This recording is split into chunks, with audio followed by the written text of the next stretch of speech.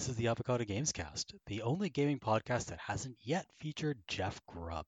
We're going to have him on eventually. We'll pay him an exposure. It'll be great. Don't worry. Anyway, we're recording this in January 2022, so we have a perfect opportunity to peer into our crystal balls and take a look at the year ahead. But before we get to that, let's introduce the fine folks who are joining me today.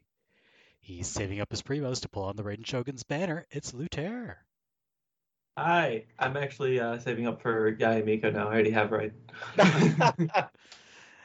I wouldn't expect any less from you. She just wants to give Craig a pat on the head. It's Lovely Bones. Hi, very happy to be back. As a lesbian, I have a lot of practice with people with mohawks, which I believe Craig does have in the finished game. Anyway, go ahead. That he does. And finally, he modded Skyrim into Skyrim so he can fuss row what the fuss row does. It's the Kappa. Oh my god, I'm shocked this thing even keeps running. Honestly, what's going on anymore? It's like a collection of like hope at this point. It's the only reason it keeps going. It's like I believe it will run, so it does. You like cross yourself every time you fire it up. I mean, the good news about Skyrim now, it's stable enough that like as long as like it launches, you're usually good to go. But like there's always that like 2 seconds where you're waiting for that little symbol to come up, you know, and you're like, oh, is this the time? But it's like a similar feeling to when you put together a PC and you turn it on for the first time. Yeah. I tell every single one of my friends, I said, look, it's probably not going to post the very first time because you probably didn't seat the memory right. Don't freak out, you know. And then it's gonna roll when it's gonna roll when the Bethesda cycle starts over again when Starfield launches, and it takes 18 months to be functional. And I cannot wait for that. Starfield is high on my list of anticipation. I'll tell you that. I can't wait. I can't wait for that for a very different reason than you. I'm like weirdly cautiously optimistic. I just like the glitch videos. I've never liked a Bethesda game. I think there's we'll talk about it more, but I think there's a reason to be cautiously optimistic, I would say. Yeah. I respect that. So how are y'all doing like over the winter break and stuff?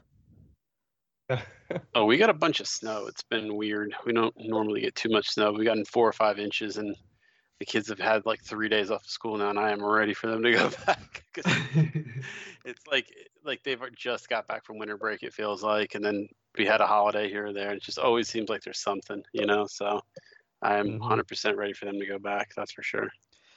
Yeah, it's been super duper cold here. It's been like minus 25 before wind chill. This is Celsius, by the way. Yikes. Yeah, so minus 25 Celsius or so. Still pretty cold. Yeah. And with wind chill factor, it's been like minus 37, minus 38. So you can't even go outside. No, thank you. Yeah, it's not been great. Usually it's not this cold. Usually highs are around minus 4, minus 5 this time of year. But now it's just brutal. Yeesh. I'm getting used to the cold myself. We moved from Arizona to Massachusetts, so we got to see snow falling, and I'm wearing layers now. It's a whole deal. Oh, I know that feeling. I know that feeling very well. Moving from Texas to Missouri and then New Mexico. Yeah, that's kind of like ping-ponging back and forth. It sure is. New Mexico is actually fine right now. I'd say it's been hovering in the 40s and 50s Fahrenheit. We've had less snow than usual. I'm not trying to brag, just like been lucky. Yeah. So, Luther, have you like discovered your inner like pumpkin spice drinker? Kind Join us. Massachusetts is Dunkin' territory. Yeah, I was gonna say I've been enjoying the dunks. Yeah. I lived up in New England. That makes Massachusetts kind of like Quebec, right? Quebec's for Dunkin' reigns supreme. Yeah, New England is very pro Dunkin'. Once you get outside of that, that's when you start getting into Starbucks country. But yeah, you will get. I don't know. There's been a lot up and down with Dunkin' though, from what I've been hearing. Yeah, from what I understand, it's not as good as it used to be. But it's actually pretty tasty. So I still grab a breakfast sandwich and lattes. Do coffee places change the recipe? This is an earnest question. No, I mean like Dunkin's a lot sweeter than Starbucks. Like almost like ridiculously sweet. I think. I'm not a big coffee fan, but it kind of depends though. Like Tim Hortons has gone through so many cycles of being good and bad and good again. Yeah. Like when I was in undergrad, I used to live near a 24-hour Tim Hortons, and you could get cheap meals there, and it was great. And then I moved away from Canada for a while, and Tim Hortons got awful in my absence, so it's kind of my fault, I guess. Yeah, my buddy, we went to go visit him in Canada, and he talked about it so much, and then he's like, well, actually, I haven't been there in that long. We went, and it was awful. He felt so bad. He spent, I don't know, 20 minutes apologizing for overhyping it. Tim Hortons should apologize for sucking. Yeah. I guess he was saying they got bought by Burger King. Yeah, so actually, here's the funny thing. It's technically the other way around.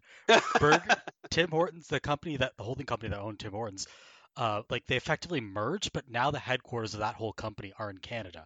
So technically, Burger King is Canadian now. Ah, good. Yeah. You can taste it. The NX Square of fast food, of quick service. Yeah, pretty much. So we should see some more combination BK Tims in the future. Yeah. But until that point, let's talk about what we played over the holidays. Luther, what did you play? So I started a game. It's apparently really been around a long time, but I think it's still technically early access. It's called Project Zomboid. Oh, baby. Yeah. Technically early access. That game's been out for 15 years, technically.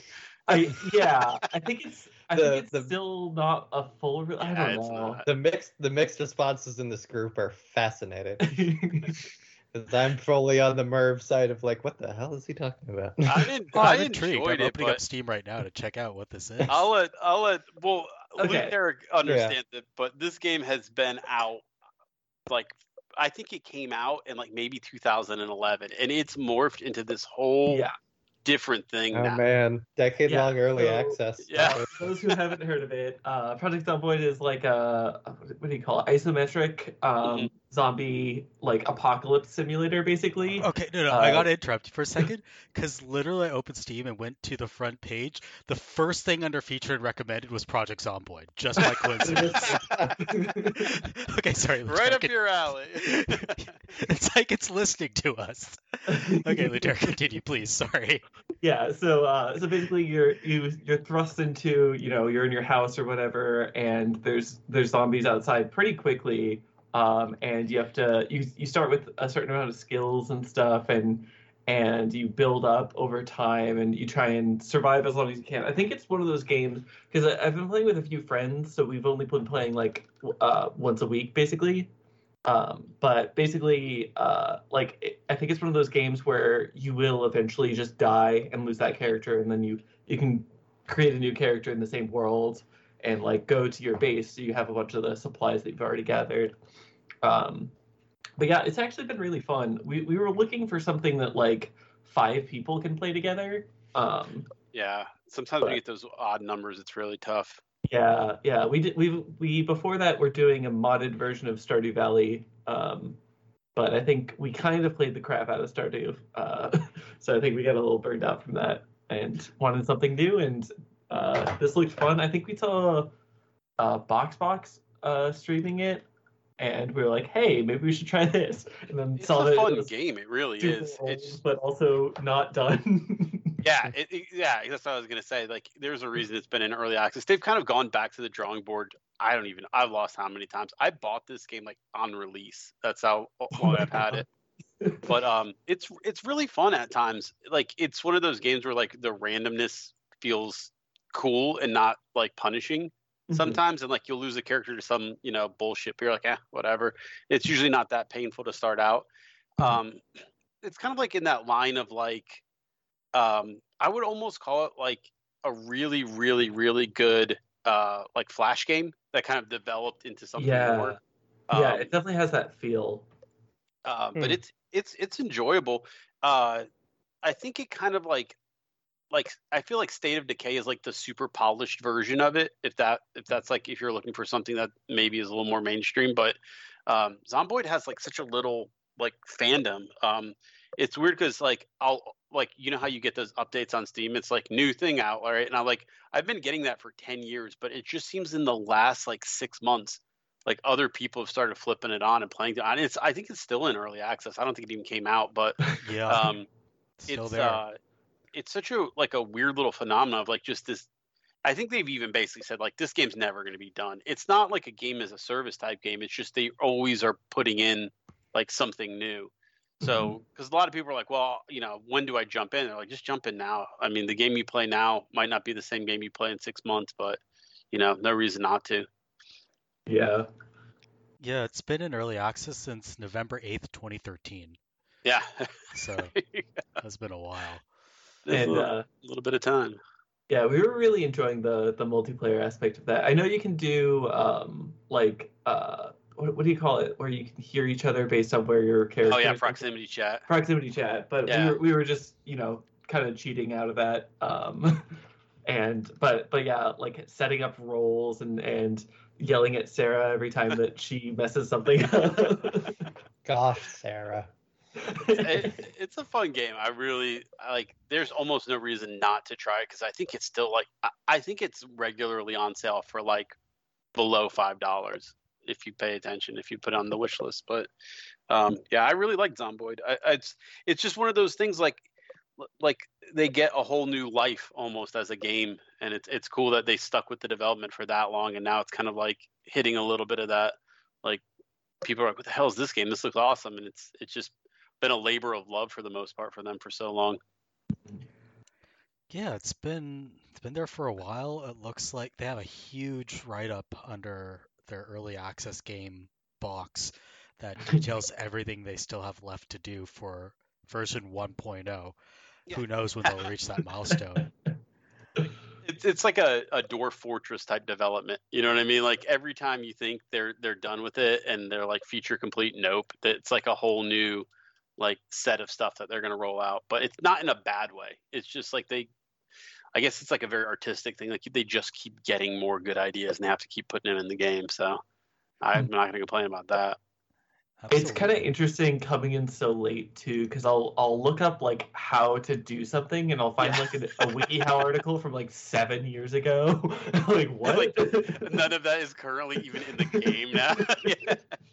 It like other like long running games like WoW, World of Warcraft sometimes get stuff like that too. Like you'll go to look something up and it's like they'll be like the most recent post like never mind all of this, none of this is in the game anymore. Now you just go here and click this thing or whatever. But yeah, I could see that definitely being like that for Zomboid. All right, Bones, what did you play over the holidays? So many things. I've been working on this 2021 games in review article for a while, right? And I'm literally just like crunching out as many indie games on Game Pass as I can, just to have like a conveyor belt of indies. Yeah, just a conveyor belt of 2021 indies to make this as substantial as possible. I'll go with WarioWare. That seems novel for this crowd. Yeah, I got WarioWare Get It Together for the Nintendo Switch for Christmas for my parents, and I've played it at least once a day for most days since then. So that's about a month.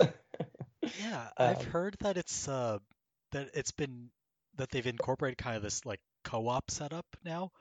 Yeah, there's this one was probably like the biggest change to the series in a very long time, like since touch controls were first implemented. It's really radical. So the basis of WarioWare is that you have what are called micro games. It's like a mini game but smaller. Still, like so the idea is that there's a simple command on screen, usually one or two words, and a very tight timer in which to complete the command. It's about like reflexes and reading and reacting as quickly as possible.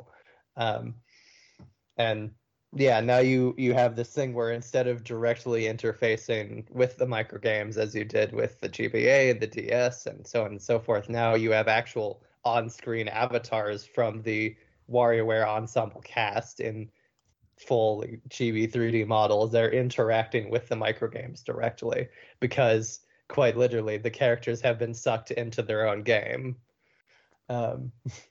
That seems odd, but interesting.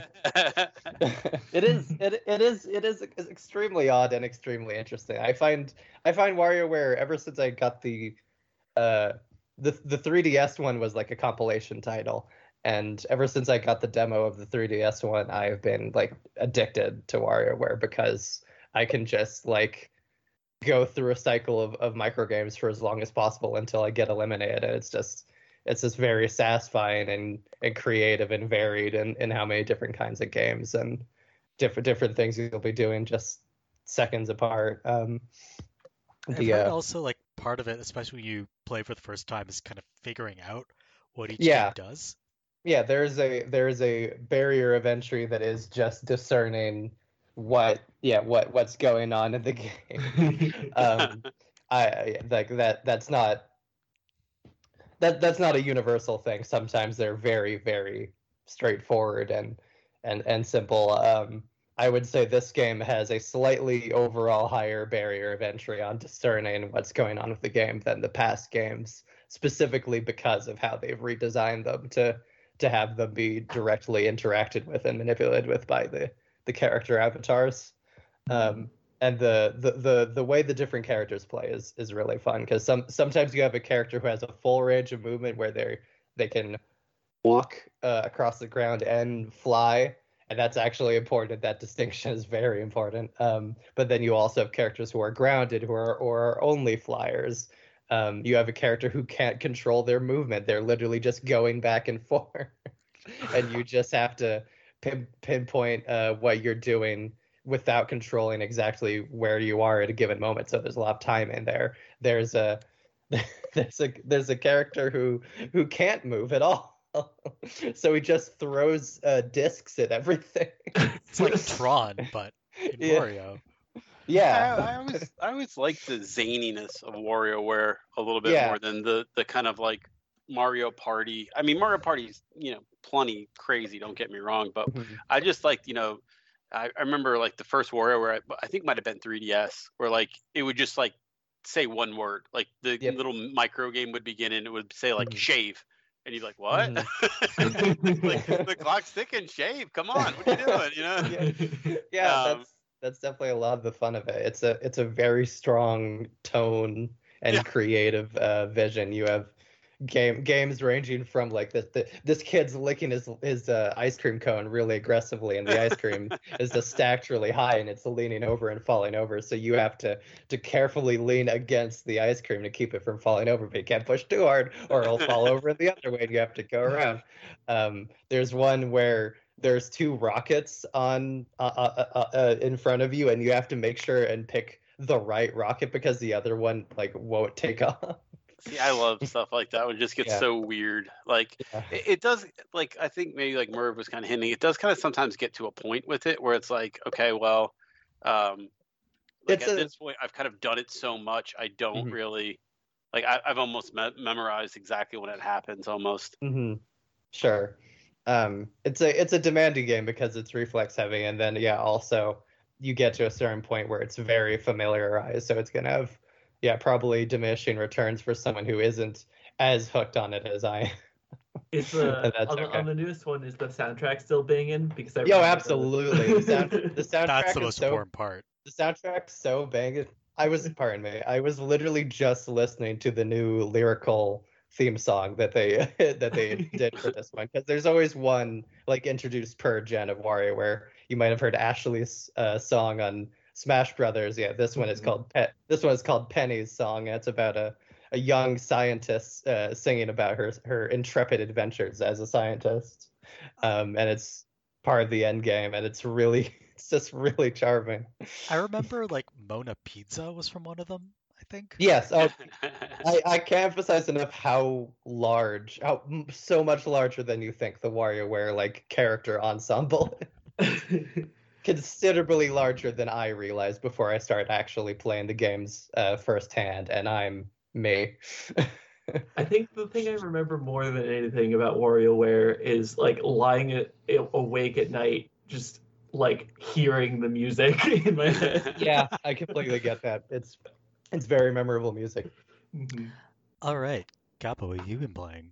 Well, I mean, I'm definitely playing Skyrim. I was going to talk about Skyrim, but it's boring Skyrim, so we've talked about it a million times. Instead, I want to talk about Battle for Middle-earth 2, all 11 discs of it that I installed the other day. And man, I had a real good blast from the past with that game. Wait, that game came from 11 CD-ROMs? Yeah. Holy crap. And like I had to actually like go buy a whatchamacallit, little like an external CD thing to install all of them because my computer didn't have one built in. So I went down to Best Buy and spent like $20, got some cheapo one that's USB. It's such a fun, weird RTS that I think that one of the reasons it's never really kind of successfully taken off is because they try to do so much stuff with the resource part of it. You need gigantic gobs of areas to get the passive resource going, and your resource areas can't overlap. So it's not like you can just build, the equivalent of like a gold mine in a farm, right? And then just wall around it and sand it. The game really pushes you to be very aggressive and expansive, which is fun sometimes as an RTS, but it really gets me out of my comfort zone. In a lot of ways, that's kind of where I usually like to be is, okay, well, I'll secure my supply line and then, and then I'll slowly branch out and I'll defend and I'll tech. But Battle for Middle-earth 2 especially really pushes you to get out there and go fight. Like even your initial starting pack of units actually has to go out there and do stuff, whether it's capture area or kill people or, just kind of make a push. And it's been a while since I felt out of like an RTS comfort zone. Probably the last time was Halo 2 or Halo Wars 2. But it's a really, really, really underrated RTS that like I think the availability of the fact you can't play it pretty much kind of is never going to let it take back off and have a second life it should have. But really the reason I was playing is because we were talking about the new Dune, and there's just kind of this new feeling of like, okay, maybe some of this old stuff is coming back around. Plus, it was the big anniversary for Lord of the Rings, and it's probably my favorite Lord of the Rings game, period, which isn't saying a lot because some of them have been real stinkers. But yeah, I've really been enjoying it. I don't know, like I don't think there's a way people can legally play it, which sucks. But if you can find it anywhere, it's such a weird experience as far as RTSs go. How normally like an RTS will kind of do a balance the sides by basically making everything a little bit the same but only a little bit different. This game does not even try to do that. It's like, nope. The orcs, the humans, the goblins, totally different, right? The dwarves totally different, the elves totally different. So you've got all these totally different factions that they don't even really give a idea about balancing in some ways, which is cool, I think. Yeah, otherwise it just feels like every faction is the same and that you're not really getting anything out of experimenting with them. Yeah. And it does a good job of making it feel like not only are these guys different, they have different goals and end games and stuff like that. And it's got to create a hero. So, I mean, this was right in that wheelhouse of let's put heroes in everything type timeline, right? So normally you get, your these are the NPC heroes, and you can play versions of them in the the co-op and the campaign and everything else. But this is your set of heroes. This one lets you build and customize a hero, like down to like their color palette, their power set. It's really interesting. You can make an overpowered hero, but they cost a ton of materials to get out the gate. Versus if you make them real easy with real simple power set, they're super cheap and you can get them out faster. And so you're really designing. What is my hero an end game, you can't stop me type hero? Is my hero a early game, I'm going to rush you and you're just going to be stuck? That's kind of some of the interesting choices you can make, but not many RTS are letting you make a hero, much less kind of break the game, right. one way or another around it.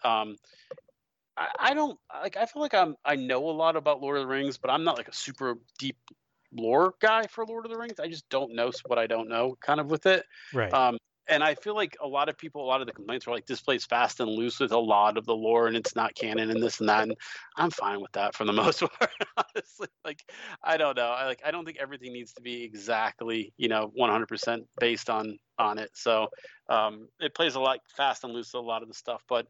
I like seeing the dwarves go help the elves, or the humans end up in a fight with the goblins and things like that. I just think it's a cool way to kind of tell the story, even if it's not super accurate to the history of Lord of the Rings. So I'd say check it out if you can. It's kind of hard to recommend it because who knows if you can even buy it anywhere. Right. It's one of those games in like legal hell because the Lord of the Rings license, it was made by EA, who definitely don't have the license anymore. But Yeah. I think it My understanding pops up is on a website. like the Tolkien company, which is effectively J.R.R. Tolkien's estate, licenses out the rights somewhat piecemeal, and most of them have been licensed out to WB right now. That's my understanding, but I might be mistaken on this. So Yeah. someone look that up for me, please. Sounds right. Sounds right to me. No, it sounds right to me too. That WB has the film rights, and they decide to just stick to the one licensing partner for the most part, outside of the Amazon show. Right. So just to mention what I've been playing, so I started Halo Infinite last night, but I'm not going to talk about that because everyone has talked about it. Sure. I'm not going to talk about. I have played. Starting this week, I started Breath of the Wild, but I'm not going to talk about that because everyone's heard of Breath of the Wild. I finished Tales of Arise and Chicory over the holidays, but I'm not going to talk about those because everyone's talked about those to death. Instead, I'm going to talk about a 2D platformer from a decade ago called Typewriter. So this is kind of like a physics-based 2D platformer where you play as a colon in a world of typography. So platforms are things like printing presses and posters and letters and various other things related to the history of printing. So it's got this really neat art design as each level kind of follows a different era of printing, from like writing cuneiform on tablets all the way to printing electronically on computers. And like I said, you play as a colon. Movement is kind of normal when you're lying flat on your side, when both dots of the colon are lying on the ground. But when you can kind of get upright by moving around the world, and then you kind of roll back and forth, and that's where I say the physics-based part comes in. We're kind of rolling back and forth on one of the dots. So is this kind of like that? What is that game where you have to climb the mountain where you're the guy in the pot? No, it's not like Getting Over with Bennett Foddy. Okay. It's a more traditional type of 2D platformer with a little bit of that physicsy sensation mixed in. So it's really more like a traditional platformer, just with that typography theming. You've got collectibles, which are what else? The letters of the alphabet. And then if you collect ampersands, are kind of like your hidden collectibles, and asterisks are your special collectibles that give you tidbits of typographical history. So this is, I guess, also edutainment. So, give it to your kids. That. Yeah. Have them play it too. Here you go, kids. Yeah, in case your kids are really interested in Gutenberg and and Didot and all these other figures. I was. Now you can be. Yeah, go ahead. Go read into it. Like, it goes on sale very frequently.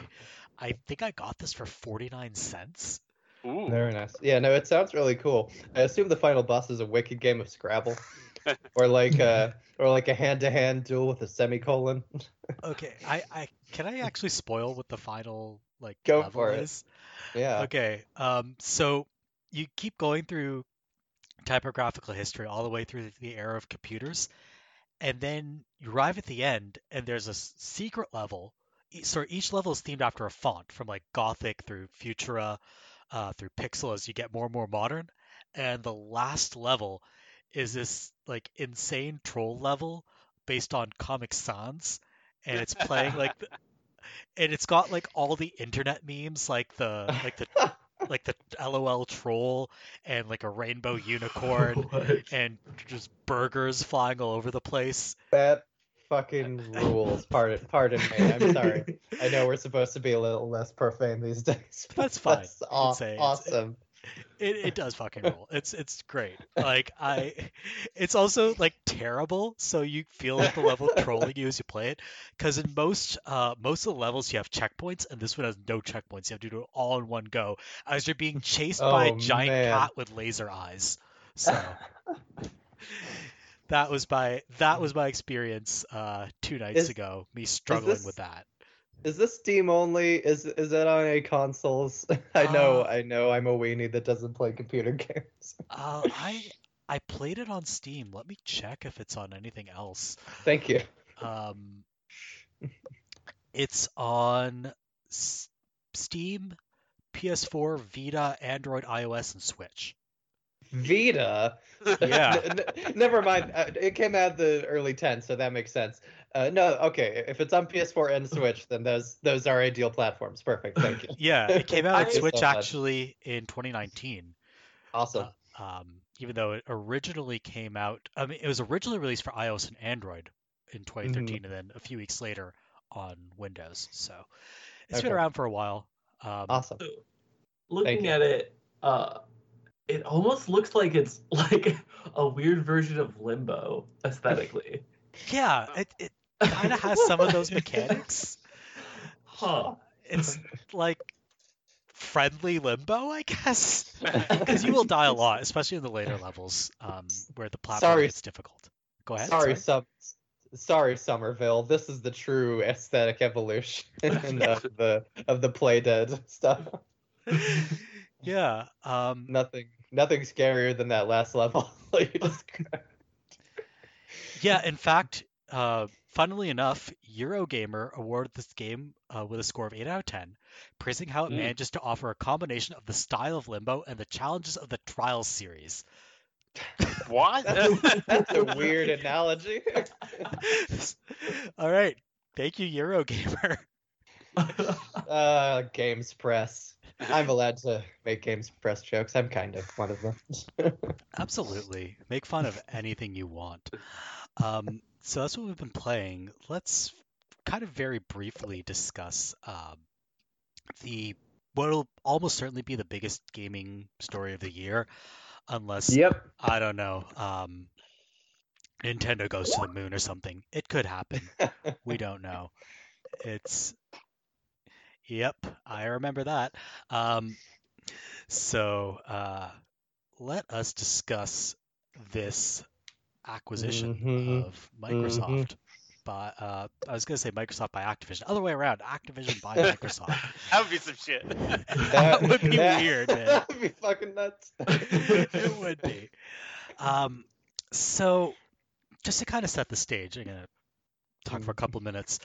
I'm going to kind of try to silo this. I shouldn't say silo this. I think of this as from 3 perspectives. One is what this means for games. So how this is going to affect Activision's franchises, what might get made or not get made as a result of this acquisition, what this means for the industry, like what this means in terms of consolidation, competition going forward, what this means for the tech sector more broadly, and finally, kind of the most important for this is what this means for the workers who make these games. I was going to say what this means to me, but yeah, I guess what does it mean for me personally? Listen, the games thread has you covered on what this value what value this has to you personally. Yeah, you can get that out there. I assure you. Yeah, so this does mean a lot for like unionization efforts, what this is going to mean for addressing long-standing issues with discrimination and misconduct. And I think it's very tempting to kind of look at this in terms of a reductive notion of this is really good or this is really bad. And I kind of wanted to get past that a bit and talk about what this means for all these different issues that are going to pop up over the course of the acquisition. Yeah. So let's start with kind of it seems a little reductive to call this least important, but because this is a gaming discussion. Mm-hmm. But like, what does this mean for games, especially the Call of Duty franchise, which has basically become Activision's only output? Yeah. Like everything Even- they do. Even before Schreier said that they were already discussing dropping the annualization of Call of Duty, that was where my mind first went as far as like Microsoft like having a software management approach. My very first thought was like, okay, Call of Duty is gonna come out twice a gen, and all of the people that are supposed to work on Call of Duty and weren't just thrown into the Vanguard fires like Toys for Bob was. All of the main Call of Duty guys will just work on one game for a period of years and then start from scratch. And Warzone gets to be its own thing because that's a free-to-play live service. That's 100% my instinct on Call of Duty. Talking about those three strains, I think this is probably the most positive one. I think if I had to say like my own personal guesses, Yeah. I really think that this gives like a lot of these studios who have just been grist for the Call of Duty cycle a chance to go back and do what they want to do. I mean, Ravensoft, High Noon, these studios have been like, they've made great games and they don't even get a chance really to do anything else because they're busy, you know. I wonder how Vicarious Visions feels about the fact that they were fully absorbed into Blizzard before this happened. It's so weird. I mean, boy, that timing in hindsight is very regrettable. Sorry. Good. Okay.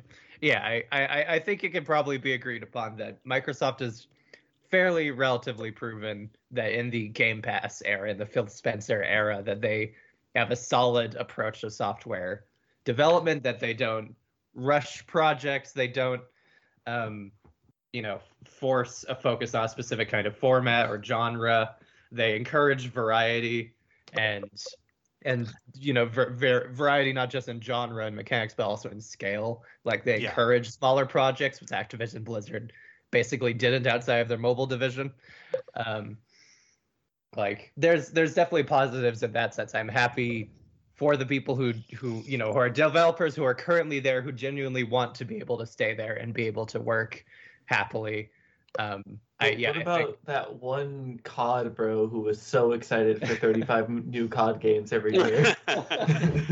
I mean, I don't even know if it's bad news for them because, I mean, I do know the COD bros, and they're as mad about not about this, but about where COD's gone in the past couple of years as anybody. Yeah, Vanguard's not a well-liked game for the most part. The past 3 or 4 have been ups and downs. You know, they've done stuff like not had single player. They've separated out Warzone. The zombies experience isn't as good. Like, it's been kind of a spiraling, franchise in a lot of ways because they haven't really had the time to put the effort into it because it's got to come out every year now. It's been a monster that has just gotten too big. Like, even what the most well-received one, Call of Duty 2019, from the past few years, had massive problems in like the multiplayer co-op mode. You called it one of the worst games you played.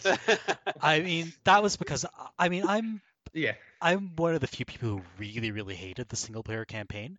But even outside of that, it had massive issues in the multiplayer that I don't think ever got ironed out. Because they just moved on. That's really become a problem. So hopefully they can get that under control now that there'll be a little bit less pressure. My one counterpoint to everything I was just saying about software is I don't think that's worth any of the trade-offs that I see as, likely or even just potential, like, and I made sure to talk about that, like how this can be good for developers who want to make games and to want to enjoy their work. Like I wanted to emphasize that because that's more important than the benefit to the gamers, TM. But I think there's like, even on Twitter, there's been a lot of excitement for some of those studios to be like, finally, like I can do the stuff I wanted to do.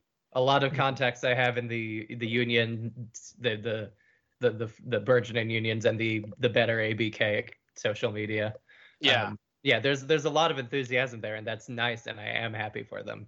I do have a lot of concerns, and I think that's okay. It's okay to approach this in a nuanced complex fashion. Yeah, absolutely. So let's actually talk about what this means for the industry. Yeah. One thing I wanted to contextualize that I think has been kind of like, and I'll admit my first knee-jerk reaction was, "Oh wow, this is apocalyptic." This is Same. much smaller a merger than a lot of people think it is. Yeah. Like, Yeah, that's fair. Yeah, it's not like Disney Fox. It's even after this merger, Microsoft will still be the third biggest company in the gaming space. Right. I don't think two of the top 10 public game companies becoming one should be too diminished still. Yeah, but you're right. like, You're right that the fact of the matter is that the games industry is very competitive. It's like when you get into the number of relatively major publishers, it numbers in the dozens. Yeah, my worry out of this is not so much what happens immediately. My worry is, does this touch off like an acquisition arms race? It's a chilling effect and an arms race, the long-term effects. Absolutely. Yeah. That's like absolutely my biggest concern. Sorry, can I like call out some dude right now? Like Jeff Keighley goes and puts up this tweet. Fucking Keighley. It just looks like it's a shopping list, right, of all these major publishers, and it's such a misleading thing to put up. I mean, market cap is not acquisition price. Right. Yeah. That is just not how that works. Like, you do have to buy the stocks to buy the company, but that's a single facet of valuation revenue. Yeah. And that's way more important because a lot of people are saying, well, Bobby Kotick made $390 million. No, they bought his stock. That's how these acquisitions work, like. Sure. Yeah. And then like the other thing that's misleading about all this, about doing that is most of those companies aren't looking to get acquired. Right. It's true. It's true. Ubisoft does not want to get bought. Right? Take-Two does not want to get bought right now. Many of these companies are actively, regularly fending off buyout offers. As it is, it took a lot of extenuating circumstances to get to ZeniMax being in such a financial state that they put themselves up for sale and were almost bought by EA instead of Microsoft. I'm going to keep mentioning that to people because it's hilarious. Yeah. And then, Activision, the extenuating circumstances where the cultural well had been so thoroughly poisoned that Phil Spencer literally said, "Hey, what if I just take this hassle off your hands and clean it up for you?" Get rid of Bobby. That's the other part of it. Getting rid of Bobby is not nothing, but it's only one guy, and the problems of Activision have been so effectively demonstrated, so extensive. Like even if he gets rid of every executive, like currently, the board of directors that stood by Bobby, Fran Townsend, and the other guy who used to be in the Trump personally murders them. He just sends a hit out on Brian Bulatow. Don't do that. Don't murder Brian Bulatow, please. I would take a full executive sweep as a win over just firing Bobby. But it wouldn't be enough. There's real. There's cultural change that needs to happen. Absolutely. And call me a cynic, but I don't trust that even a businessman who's very good at putting on a friendly face, will take that as seriously as he should and be as extensive about it as he should. One thing, sorry, go ahead. Talking about, the industry effects and stuff like that. One of the things I think is now, Microsoft was the first one to maybe reach out when they, from what I at least read, wasn't even for sale. But I think a lot about who could have been the other people who bought this. Like, what if this was Facebook? What if this was Netflix? What if this was Google? I mean, sorry. The reporting talked about that after Phil Spencer made the initial outreach, and Kotick was very resistant to it. Kotick, anyway. Kotick literally from after Spencer messaged him first, he tried to float the idea of if anyone wants to make a bid, and no one took it. Wow. Which says so much on its own, but also, in terms of what company could have afforded to do this, it's the other tech giants. It's your Googles, your Amazons, your Apples, or Tencent. Tencent's habit has been to make very small acquisitions, but Tencent's make a lot of them. Tencent's very, very precise. They buy small companies or they invest. They won't even fully buy out something if it's big enough. Like they buy controlling like Don't Nod. stakes. Yeah, like they that. just get investments. Same with Embracer. I think recently Embracer made some big acquisitions. They bought Dark Horse, which Gearbox. was weird. Oh yeah, Gearbox as well. Yeah. Yeah. Embracer's one of the most aggressive ones, for sure. Like think about how aggressive Amazon's been with trying to get a game out the door and functioning, and this was, you know what I mean? This was right there for the taking. And New World was not functional. Sorry. We've talked about that a lot on here. Yeah, I don't know if moving over to Amazon from I don't think that sells in the press. It's like, oh guys, we'll fix everything. We'll be Amazon now. Of course not. No. Of course not. But Kappa does raise a fair point, which is like, yeah, it's easy to become irrationally afraid of like one of the tech giants just impulsively buying anything they can afford to, which is about everything. But yeah, Amazon and Google have been investing in this space for like a decade and haven't been that aggressive, and also mercifully have also failed miserably, and that tends to scare them off. Google has been moving away from this. Google is so blatantly downsizing their operation. And let's kind of also talk about how this is. We alluded to this earlier, how this is affecting labor. Yes. Okay, I'm gonna eat crow here.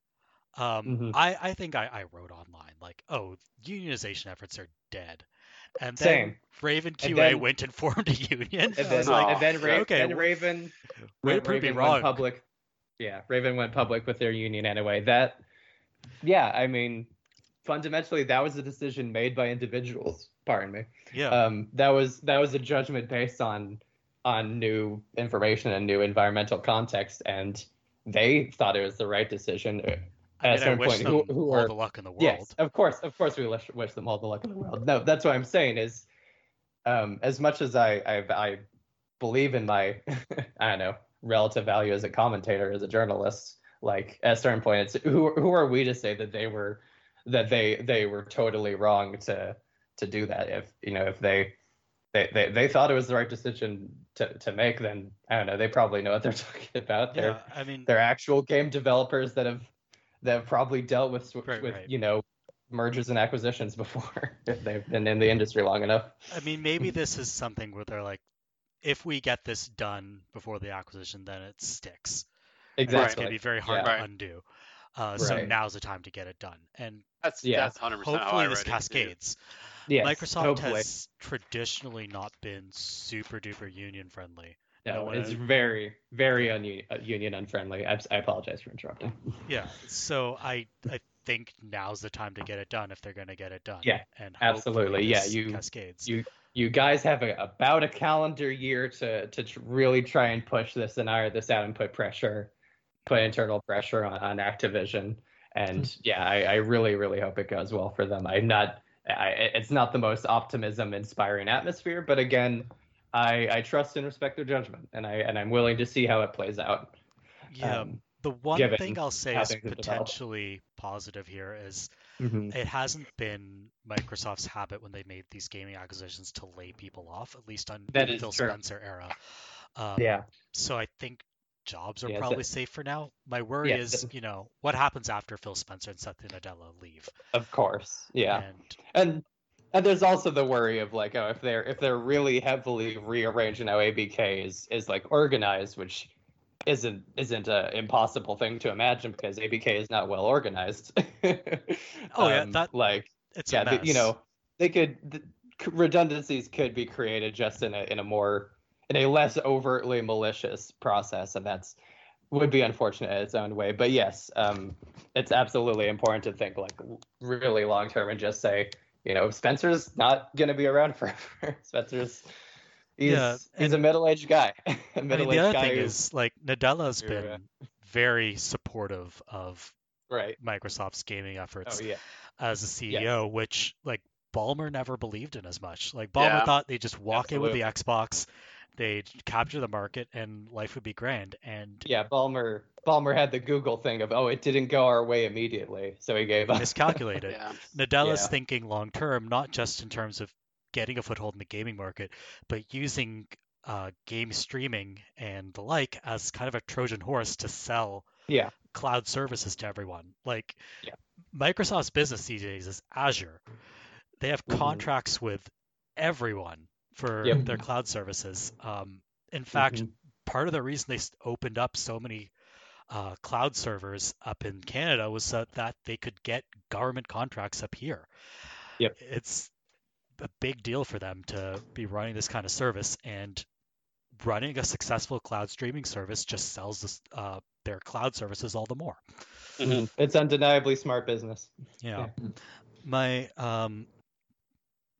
And I think we also should acknowledge that there does, like as Bones pointed out, there does need to be a cultural change at ABK. Yes. I don't know whether that's going to happen. I'm not saying this to like hedge my bets or because I'm a Pollyanna and I'm optimistic about any of these things. I genuinely don't know whether they're going to do that. Yeah, it's hard to really know what happens. I think it's better than letting them languish under Kodak's leadership, but of course, I don't know if it's infinitesimally better or significantly better, and that's really hard for me to say right now. Yeah. Any other thoughts on this before we move on to predicting 2022? You're gonna get when my news roundup publishes sometime after we record this. Y'all are gonna be getting in plenty of earfuls from me on this anyway, so I'm happy to show some self-restraint for once. All right. Let's pretend we have crystal balls and talk about 2022 because gladly. This is gonna be a weird year because we're on. For a second I forgot what year of the pandemic we were on. Oh my god! Yes, it's like the number's right there, right? It's right in the name of the disease. It was the 19th COVID. Pandemic started in 2018, right? Yeah, probably. Who knows? Yeah, that's how long it feels like it's been. So, 2022 is going to be another weird pandemic affected year. Affected year. Sorry. We already know that E3's in-person version has been canceled this year, whether it's going to be completely canceled, replaced by an electronic version of the same. The current word is that they can't make a digital version happen. They can't commit to it, which is so even for the greatest E3 cynics, that's stark that it fell apart that quickly that they couldn't arrange a second digital event in a row. I don't even know what the difficulties would be. I'm so confused. I think Haley does it for the most part every year. I think it's that the publishers don't get enough value out of it anymore. I think they know that their events will get eyeballs either without an E3 banner. They gotta have it in the metaverse. That's what they gotta do. Don't even talk about that metaverse. I saw I'd never really seen a screenshot or a video clip of it, and then that viral one about the party circulated. Yeah. And I saw that and I was like, this is just Second Life but worse. Yep. And I have experience with Second Life. It really is Second Life but worse. But yeah, no, my understanding is that everyone, below the hardware level, the people who actually have to pay in to appear, they just didn't find enough return on their investment last year. They'd rather just do the digital events without also paying for the extra exposure, which is pretty fair. For a second, I thought you were saying that people would have to pay in to appear in the metaverse. And I was no. It's they better be giving that away for free because it sucks. No, I'm not going to pretend to be a metaverse expert. that much I can't do. You don't believe in crypto? You don't want to hodl? Oh man. Yeah, I'm sorry. Yesterday. Yeah, who'd have guessed that the outspoken trans lesbian anarchist would be skeptical of big tech shit? Absolutely. So I think what we're going to do is we're going to go around making 3 predictions each. 2 kind of, let's say, normal predictions and 1 wacky prediction. By wacky, I don't mean impossible. I just mean unlikely. Yeah. So. Okay, now that we've outlined that, can I just say I I pre-wrote these, and I agonized over them. Just so we're clear, I agonized over what was grounded and what wasn't. Whether something counted as cheating or not, based on me being a rumor mogul. I think if you have, I put a lot of thought like into it. here's what I'd say is cheating.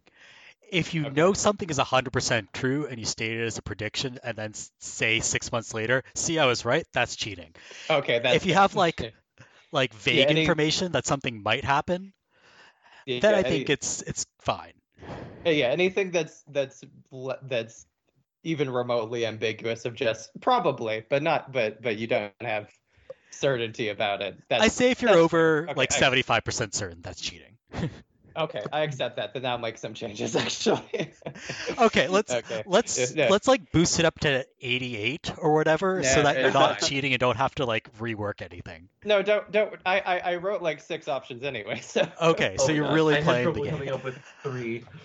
I'm working on like predictions and rumors stuff today anyway on other things. So all right, I'm gonna throw out one of my predictions. And this is I'm going to start with a pessimistic one so I can hit you with the optimistic one later. My pessimistic one is that Steam Deck, which is set to finally come out this year, is going to properly run a lot fewer games than people think it will. And a lot of Steam Deck owners are going to be disappointed. Oh, yeah. Yeah, that's 100% for me. Yeah, I'm pretty confident in that one. I think it's a good one. I was actually when trying to think of one, that was something similar. Mostly, I'm pretty sure that the hardware on it is going to be the like physical aspect of it is going to be a big issue. The ergonomics of it. Stuff. No, like Nintendo stuff is like really good at being dropped. And I don't think the Steam Deck is going to. I think people are going to break the shit out of theirs. That initial overhype cycle when it got first officially revealed was not just disproportionate to what it looks like in terms of its value as a product. It was disproportionate to what Valve sees this product as, I'm pretty sure. I think a lot of people are making more out of this than they should expect to get. I mean, don't get me wrong. Proton is a... Sorry, go ahead. For it. I don't look down on them for that. I am sorry for them if and when they are disappointed. But what I would say is, like, Proton is a really cool piece of tech in terms of getting, like, the graphical instructions that usually work with DirectX working in Linux. It's amazing, but it's also not magic, and especially a lot of older games I think are gonna run like butt on this thing. Yeah. That's as soon as I saw some of the stuff that was coming out, I was like, this doesn't sound like a 1-to-1 type, thing. And that at any time you're talking what's essentially a port, I start to get a little bit worried. But I guess I think that it's also maybe a little bit solving a problem that isn't going to be a problem for much longer. I think a lot of people, or a lot of companies are moving past you need this specific device, and the futures in streaming or casting or whatever you want to call it. NVIDIA's been doing it for how long now, right? Steam already has their Amazon's Steam Link, doing right? It. Yeah. I don't know why you just and there's even stuff out there like what is it, Moonlight, where if you want to, basically kind of cobble together this log into your PC and play whatever's on there, it's existed for a while. I think bundling it with a hardware thing is maybe for some people is taking that ease of it and putting it in a place, but I don't know. I'm not as excited about it. Never really have been. All right. I guess I'll give my other predictions now. My second kind of grounded prediction is a positive one, and I'm the only person who cares about this. I also had trouble with predictions because I was doing this late at night, and also I wrote the rest of the agenda after before I wrote this. I went back and filled this in. So Digimon Survive, been in dev hell for God knows how long. This is the year it's coming out. They're going to announce Digimon Con February 26th. They're going to announce it's coming out, and it's going to have a really close release date, like within a few weeks of DigimonCon. So that's finally going to happen. And on top of that, there's we know a new Digimon story game is in development. It's also going to be announced, and it's going to come out in late 2023. This is probably completely wishful thinking, and on February 26th, they're probably just going to announce, like, I don't know, a new Agumon doll or something, and I'm going to cry at night. I think it's solidly in the like realistic realm of optimism. It's just applied to such a specific weird thing that it can be disarming. But no, based on what I know, I don't think it's crazy. And I will be very happy for Digimon nerds if that happens. I think I'm the only person my age who is the Digimon nerd, because everyone else is a Pokemon nerd and they don't know what they're missing. Kids for life. You're definitely not the only Digimon nerd I know, but like, you don't want to be the one kid who's into Monster Rancher. Nobody talks to that kid, right? oh, poor Monster Rancher. You could take your music CDs and put them in it, and it would produce custom monsters. All I remember is the anime, which I loved as a kid, mm-hmm. and I remember the hero Genki just in the dub used to say, "I laugh in the face of danger." That's very good. But no, I think Survive's probably about ready to go, even if it's not exact of like coming out like immediately afterward or anything. Like I think that one. Oh, I don't think it's gonna be shadow dropped. That's I gave myself a little bit of pessimism there. I wasn't trying to say shadow dropped, to be clear, but yeah. I agree that Survive will come out this year. Okay. And finally, my out there prediction, and this is super out there, and it's probably very stupid, but I'm gonna say it anyway. We know I love it. It's been rumored so good. that Mario Kart 9 is in active development. And what's been rumored, I forget which analyst said this. It's in some games industry. It was Sir Kentoda. Yeah. So Sir Kentoda says that it comes with a twist. My prediction of the twist is that it's a mashup with F-Zero. It's going to be Nintendo's two racing franchises finally getting married. I really admire this ambition. I think it's beautiful. It's a beautiful vision that I dream of coming true. Permission to be a know-it-all for 1 second, and this has nothing to do with the twist part of it. I am. Let me be clear. Almost no one knows what the twist is. No one's even pretending to know, because they know they'd make themselves look like assholes. But my know-it-all contribution to this is that, yes, of course, the next Mario Kart's in development, but internally it's considered Mario Kart 10 because the mobile one had so many of the main Mario Kart team on it that it's more honorary, like, mainline entry than most of their mobile games. Let's just call it so Mario, it's like Mario Kart X. No number, like exactly. Like you can tell combat. I genuinely think Mario Kart X is a possible title for it. Yeah, I also think it could be just like the dumb like reboot thing of just being Mario Kart. They could call it Mario Kart X and make it a crossover with Xenoblade. Don't do that. That's a really bad idea. It definitely won't be Xenoblade. A lot of people seem to think that it's going to be a crossover element of some kind, and I think that'd be pretty. Unless it was full. Unless it was full, this is also a new main F-Zero game, then I think the crossover stuff would be pretty boring. But the twist is, you know how they had like that BMW kart that you could play? I think it was BMW. It was like regular cars that they did a couple licensed cars for Mario Kart 8. It could be only those licensed cars now.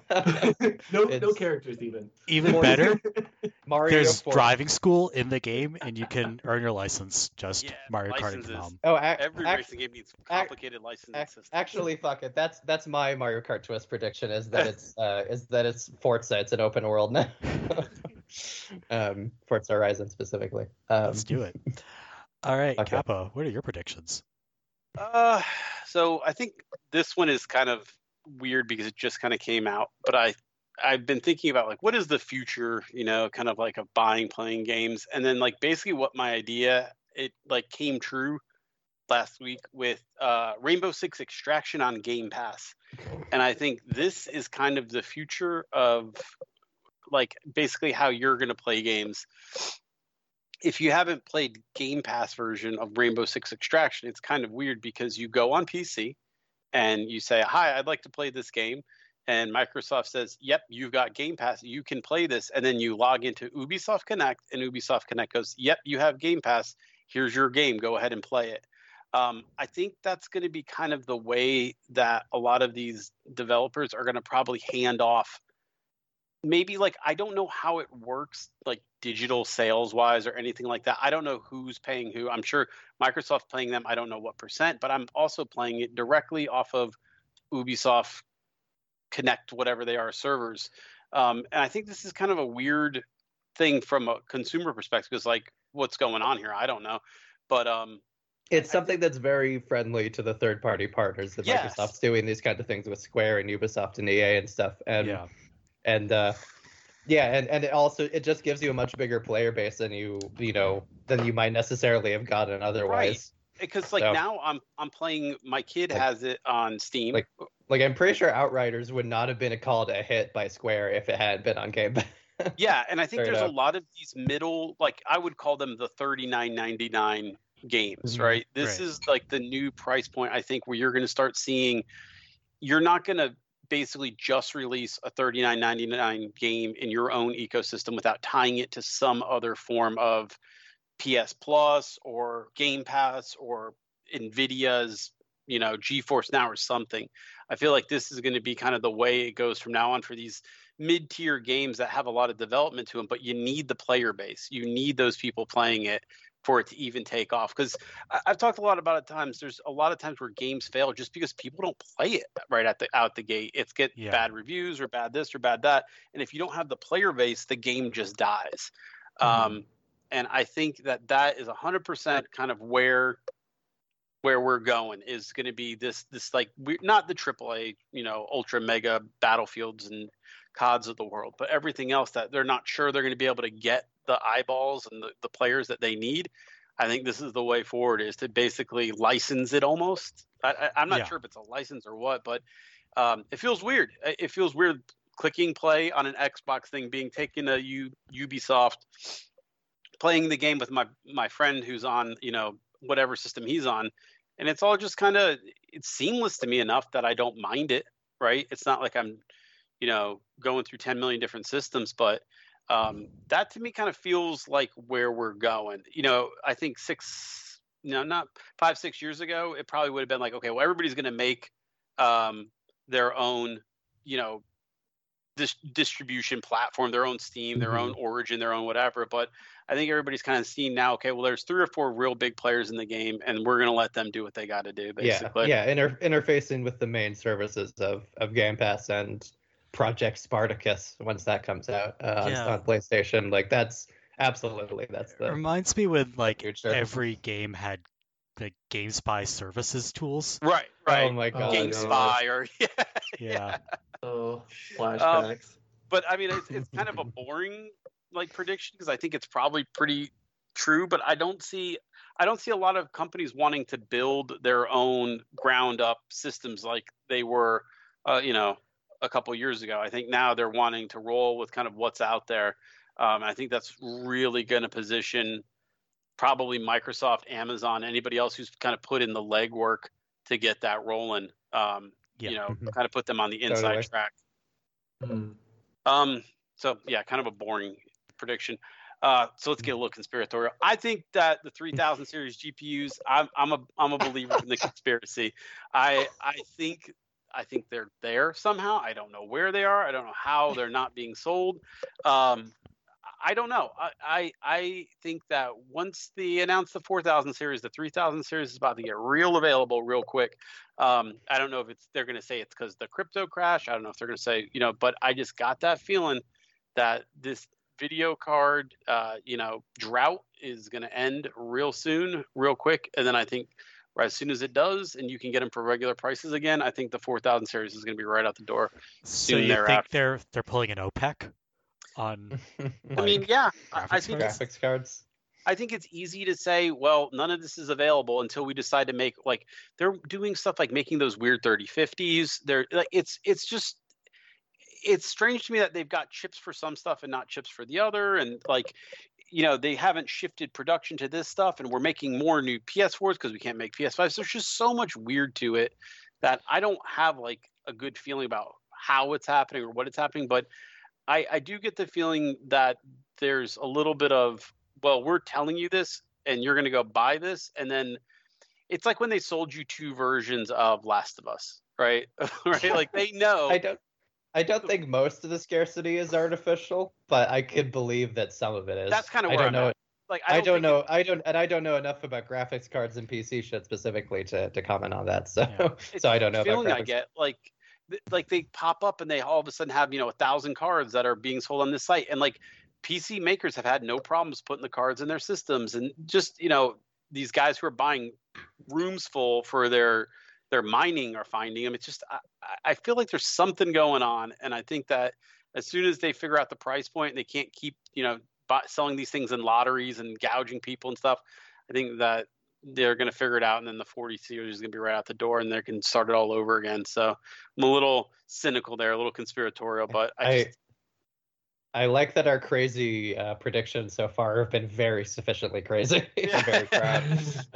I think I'm a 3000 series believer, conspiracy believer. Sorry, I want to use the word truther here.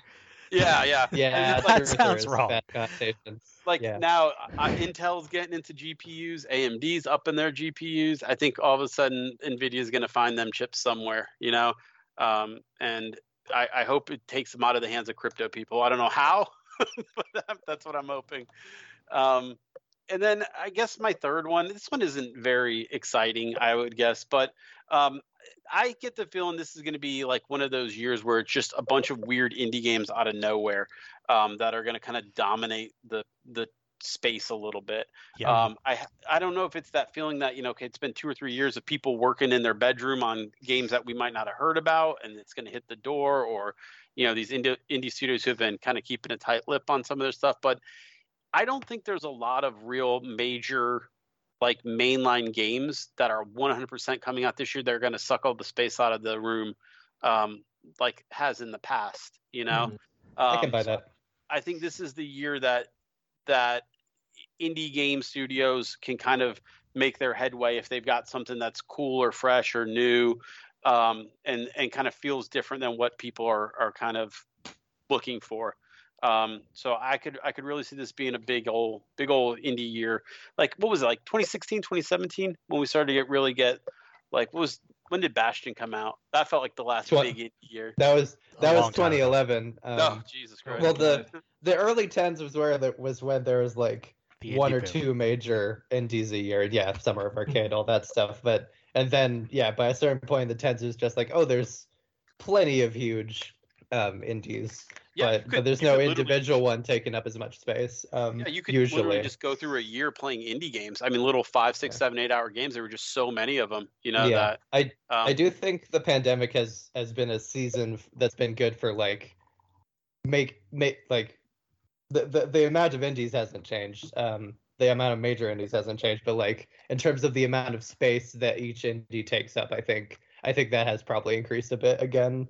Yeah. Both because of what's happened to AAA games and like that's just like a weird pandemic cultural thing to it. Yeah, I think it's your Hades and so forth.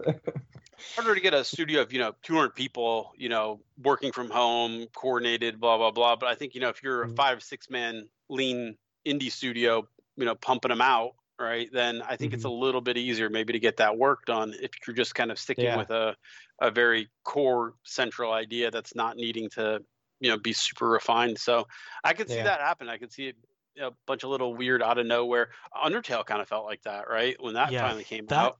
Sure. I mean, I think some people had followed its development because it was crowdfunded. Yeah. But for those who haven't followed its development, it just kind of exploded out into the scene. Yeah, my girlfriend and I are both pretty hard. I was literally playing Deltarune Chapter 2 today, by the way. My girlfriend and I are both pretty hardcore Undertale fans, and we're actually the perfect two sides of that spectrum because she was one of the original Kickstarter funders of Undertale back in the day, and I hadn't heard of Undertale until I saw it on Steam like around launch day when I was in college, and I played it on a whim.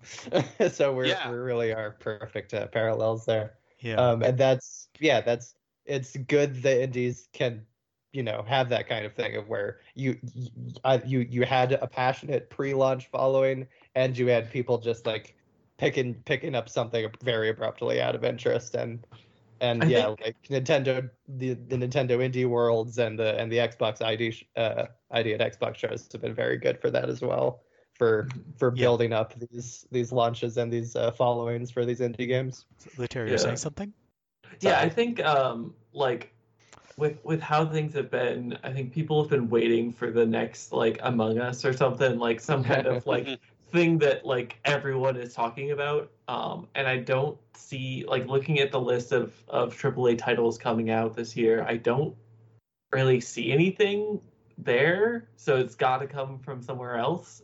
Yeah, like I think you're seeing it now with Vampire Survivor. I think that's the name of it. That like kind of bullet hell, super streamer friendly little indie game that's kind of taken over a lot of streaming right now, and it's kind of got that same feel as Among Us, where it's just like all the people are talking about it and they're sharing their their playthrough strategies and stuff. It's very Hades light. I don't know if you've seen it at all, but it's starting to really pick up steam in kind of like streaming circles, and that's kind of how it felt with Among Us as well, right? Like Sorry. I'm just thinking about the fact that Nintendo paid for timed exclusivity on Among Us and how pointless that seems in hindsight. that seemed completely unnecessary. Like Hades, I get. Hades totally paid off for them. I don't know if it was necessary for Among Us. I think like with Among Us, people were genuinely like, "This isn't already on consoles." Yeah, very sure. Wait, Vampire Survivors is it's in early access and it's only $3 Canadian. Yeah, and it's $3. And it's neat. It is a very cool. That's going to be the next little, thing that takes over. I got my ears to the streets when it comes to the youth. Let me tell you, this is one of those ones. I heard a little bit about Vampire Survivor. Yeah, that's been a thing. Is it Crowd Game or is it Among Us? Like, does it have legs? No, it has legs in that it's way more Hades than Among Us, but the reason it's one of those zany games where like you pick the wrong thing or the right thing, everything's kind of named a little bit funny. I get the feeling that maybe English might not be the first language of them, because like there's like Santa water instead of Saint, like holy water. It's kind of a funny thing. And then there's like King Bible and just like weird names for all this stuff. But I might be wrong, and it might just be them being funny. But it's a very quirky. They're based in the UK, so I think they're just there funny. You go. Yeah, but it's very quirky, goofy, Hades style play, where each playthrough you're kind of starting from scratch and picking up the power ups as you go. And if you pick the wrong one, you kind of ruin your whole build, I guess. But it's more designed to get like a crazy amount of bullet hell level characters on the screen. And then kind of just drop you in the middle of the zaniness, and you watch your favorite streamer kind of deal with 10 trillion bats on the screen or whatever, things like that. All right. I think you'd probably dig it. I mean, I think if you checked it out, I think you'd probably like it. It's right up your alley. But but that's kind of what I mean. Those are the types of games I feel like this year there's going to be always maybe like an indie game at the moment, Yeah. That. It's not going to have that effect that a lot of years have, where it's just all anybody wants to talk about is Witcher 3, or you know what I mean, like some kind of like game that sucks just all the air out of the room. I don't see that this year. I know that there's obviously one huge one on the horizon, but I think it's huge but niche at the same time, where I don't think it's going to have that effect. So which game is that, or is that Elden for later? Ring. Oh yeah, Elden Ring for sure. What are your predictions? Okay, I'm just going to read all three of these, and you decide which ones you think are the more realistic ones. I'm very excited about this. And as I mentioned, I wrote a bunch of them and then narrowed them down. Okay, let's hear based on judgment and input from you. Okay, I predict that after a couple years of just like one cinematic reveal trailer at a time, I think Obsidian's going to have a big moment this year where it's a lot of info on multiple of their games, where Avowed will come back and we'll learn a lot more about it, and also maybe stuff that's been on it that hasn't been announced yet. Probably not Outer Worlds too. That one's probably a long time away. But I think Obsidian's working on a lot of stuff. Is Grounded on early access now? Grounded's still not in 1.0, so okay. that could also be part of that. But yeah, I think Obsidian's been gearing up for a big splurge. So I think they're due. Yeah, that's realistic. Yeah, I give that a Grounded. Thank you. Grounded. I give that a wolf spider. All right. Callback. Oh wait, I didn't even realize the pun. Oh my god. Oh man, that wasn't intentional. That was not intentional. Nice. I didn't even realize that. Okay. That's awesome. All right. Go me. Sorry. What's your number 2? No problem. My number 2 is, and I know this is, we don't have Facecam on, behind the scenes peek for your listeners out there. but imagine I'm staring you directly into the eyes when I say this. Okay. I predict that Star Fox for Switch will be announced this year for a 2023 release. Wow. I am very confident in this, believe it or not. And it's not based on info, really. It's just a feeling, mostly. That and I heard like ages ago that they were working on like a Switch prototype for a Star Fox game. No updates on that since. So this is it's a gamble, but it's a gamble I believe in. I could see that. Yeah, sorry, I think they're gonna make a big. I think if and when a Star Fox happens again, I think they're gonna still try and make a big deal out of it. That's basically what I'm saying. I could see it because I'm one of like 10 people who played Starlink, and I was like, this is almost the perfect Star Fox experience. I could really see them working with that formula and putting something very, very, very good together. Yeah, Starlink got really sank by the Toys for Life thing. Yeah. And I think they know that, and I think they know what sank Star Fox Zero besides the fact that it came out the holiday before the Switch. Yeah, I think that the toy angle, it was right at the time that Skylanders was kind of collapsing under its own weight, and Lego Dimensions had kind of as well. Yeah. And then I think that I think that kind of like was, I don't want a bunch of these useless toys that I'm going to end up throwing out, on top of it. So people really didn't jump on it, but the game itself was really good. I mean, just a very good Star Fox experience. Mm-hmm. And then they also just wasted money on the fact that they spent a lot of money on those toys and then made them completely optional to the game. Yeah. When I played it on like, I don't remember where I played. I think it was on like Ubisoft's whatever their little version of Game Pass. I had like a free trial of it for a month. I basically just played that game for a month. It was so good. But yeah, it was like you click a button, you have all the little toys on there, and you just go into a menu and change them rather than physically. So I mean, they weren't necessary like at all. So yeah, so I think that's definitely a possibility. It seems a lot more realistic than melding Mario Kart and F-Zero, so I give that a Grounded as well. Damn it. Okay, that was supposed to be my crazy one. Okay, so what is your... Yeah, I themed these to each of the major consoles, if you couldn't tell. I have one Nintendo one Microsoft one, and one Sony one. And my Sony one is that I think Spider-Man 2 from Insomniac will get a full E3 demo level reveal sometime in the year. I don't think it's that soon. It's only January after all. But I think it'll happen before the end of the year. But also, importantly, we won't hear anything about Wolverine. Nothing about the other game. See, I actually give that lower odds. I think we're not going to see any footage of it until 2023. Wow, that would be. I mean, that'd be pretty crazy. That's the year it was announced for. As much as that meme has been going around, though, where it's like Sony's like, all I've got is Spider-Man. They want to wait a little bit before they kind of go into desperation mode. Forget about that meme. That's not why I'm talking about this. I mean, most of their major, Sony seems to like. I mean, not always intentionally. Part of it's just COVID stuff, but like. So Sony seems to like big windows for their big games like Horizon and God of War and stuff like that. And I'm basing this in large part based on like the timings of when those games got their like gameplay trailer moments relative to when they're supposed to come out. Because Spider-Man 2 is supposed to be next year. Is Miles Morales? They got everything out for that. All the PS5 stuff they were meaning to get out, is that all out now? Yeah, pretty much. Yeah, once Gran Turismo and Horizon come out in the next 2 months, that'll be everything from the first PS5 event, first party wise, will be out. All right. Because God of War was 3 months later. I remember these things. So Lutera, let's hear what you've I know words. Let's hear what you're predicting. Okay. Yeah, mine are. I kind of recategorized one from grounded to out there. So. All right, let's hear them. Yeah, we did a lot of that calculation.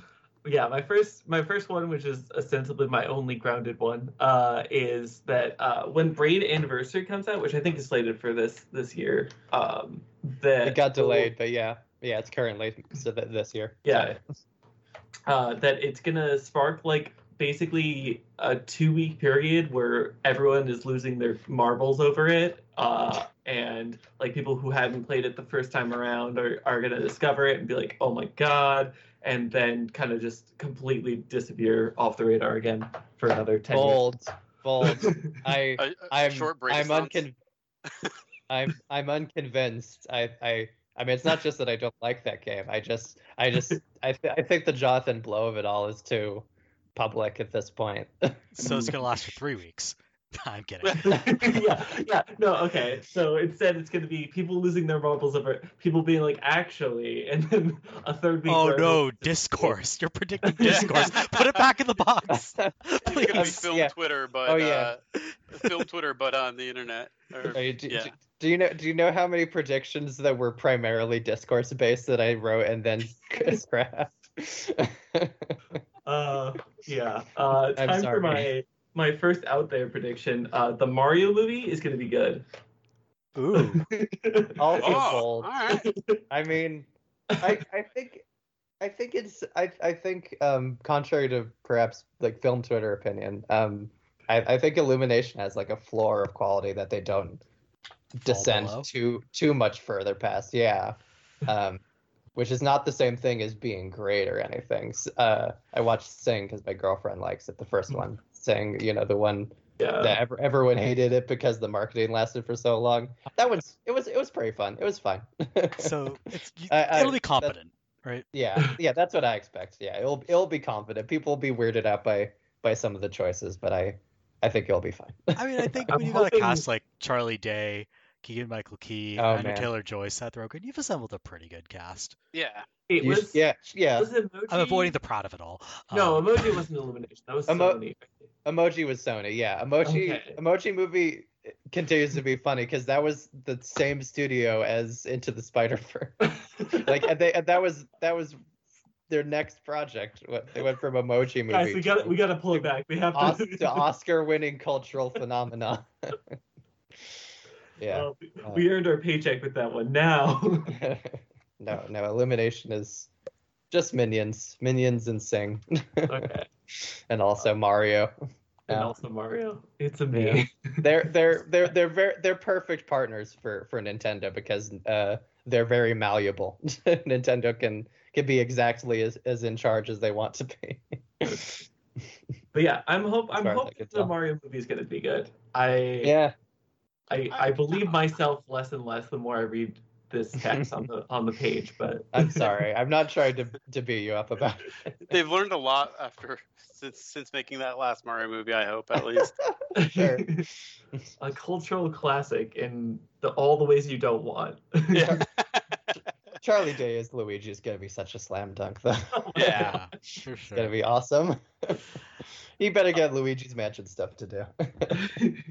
All right, and what's your third prediction? My third one kind of actually cropped up in the middle of our conversation because I originally had something about the Steam Deck, but I feel like we already touched on that. But I think that the quote play to earn games are going to become annoyingly large this year, and then some kind of government crackdown is going to happen or like pushback from somewhere on a legal level, and then they will completely just crash. So people will invest money into them, and then lose all of it. Christ, I hope so. I believe that could happen. I hope not, honestly, but that's my prediction. Yeah. It's never great when we have to worry about crypto and NFTs. Yeah, I'm just thinking of like loot box NFT system that like gets is attached to a ostensibly pretty fun game otherwise, and then that just blows up, and then everyone's like, "Oh God, this is the worst thing."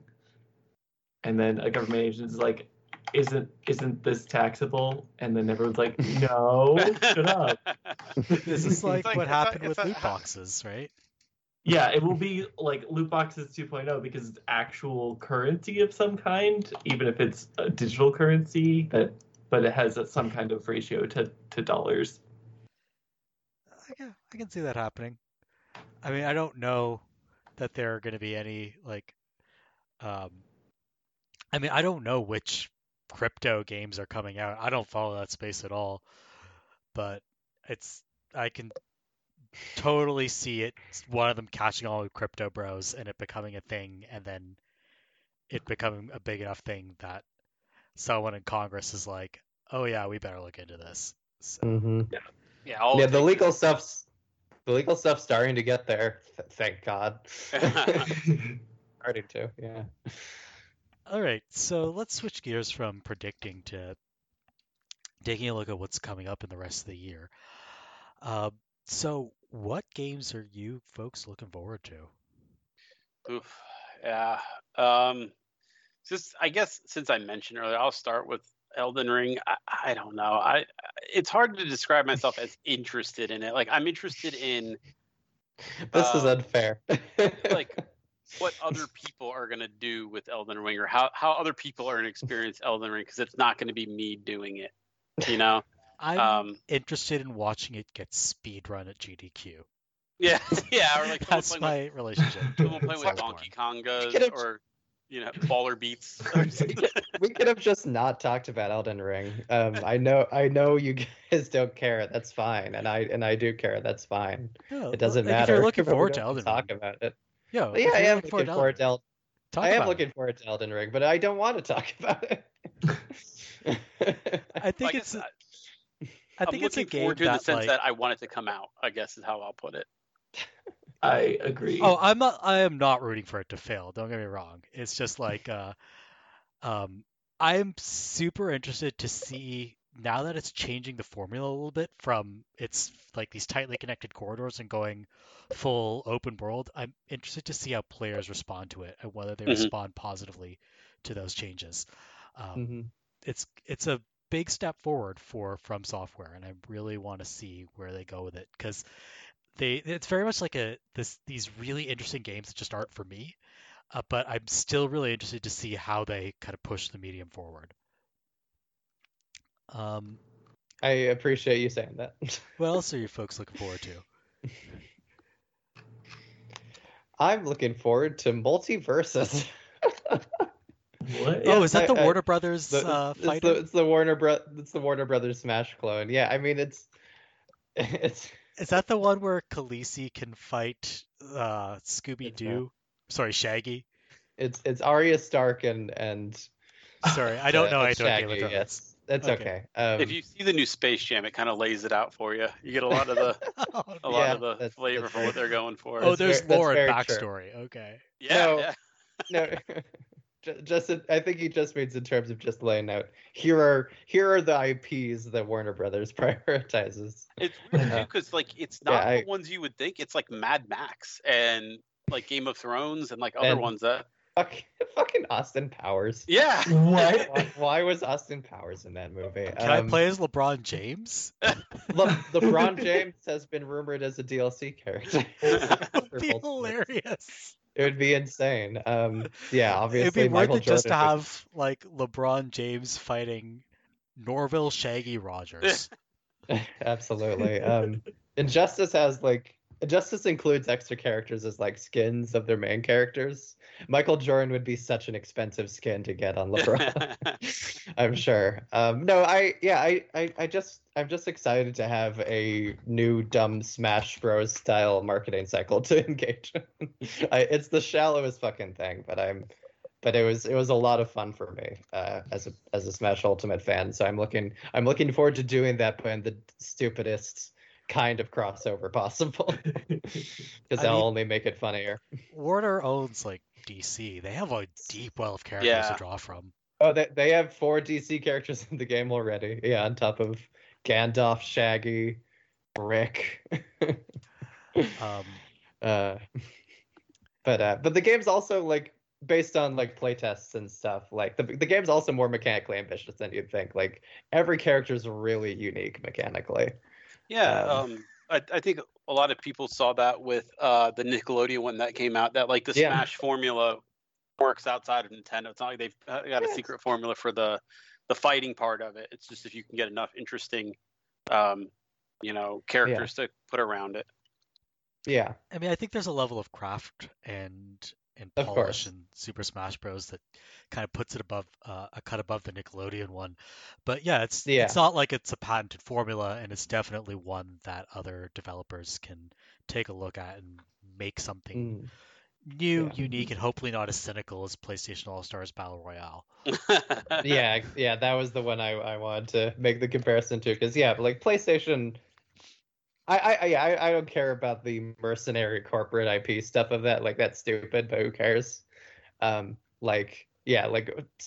All-Stars' problem was the polish level, right? It was making it so that the only way to win was to do your final smash, which is bad.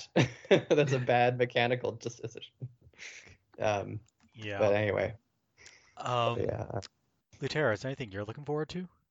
Let's see. Yeah. I think the number one I put here was Total War Warhammer 3. Yeah, that's on my list. That's happening. Because I'm 2 weeks, 3 weeks. Oh shit! I need to pre-order it. It's on Game Pass, so. I don't have Game Pass. I'll pitch it to you after that. It's $1 for a month. You got nothing to lose. Wow. Okay. Do you get like a referral bonus or? So it comes out February 17th, 2022. Yeah. All right. Oh my gosh. They got some mechanics in there that I am extremely interested in. I mean, because like I said, this was on my list too. And the last 2 Warhammer games have mechanically done a lot different. And I know to like casual, observers from the outside, maybe it doesn't seem like that, but they really have. Troy adds a lot of little wrinkles in how the heroes and the armies fight. And then the Three Kingdoms one kind of took it in an even further direction with the city, the way the city layouts and things like that can kind of develop and build. I haven't played the Three Kingdoms one. I was like really interested, and then it kind of got middling reviews, and I kind of cooled off on it and never bought it. I think if you went in expecting it to be a hardline historical sim, like the past kind of like Shoguns, Rome's, etc., where I think that's what the people who are disappointed. But as far as like the actual gameplay, I mean, I thought it was amazing. Like I really think they put a lot of effort into making units less paper, rock, scissors-y, and in a good way.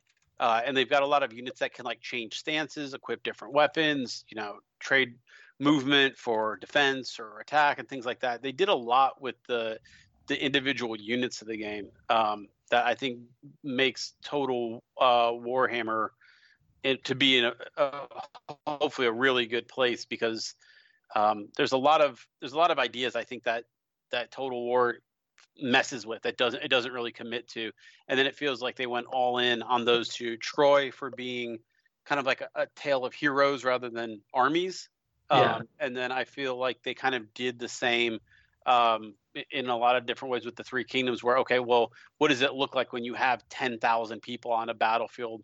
And you might have 1 or 2 hero generals dueling, but these are gigantic scale battles that you don't really see in other games. So Total Warhammer has the best of both those worlds, right? You've got the heroes, you've got the giant armies. So I think they've learned a lot. And the way their DLC factions played, like later on in the series, were all fantastic. So I've got very, very high hopes.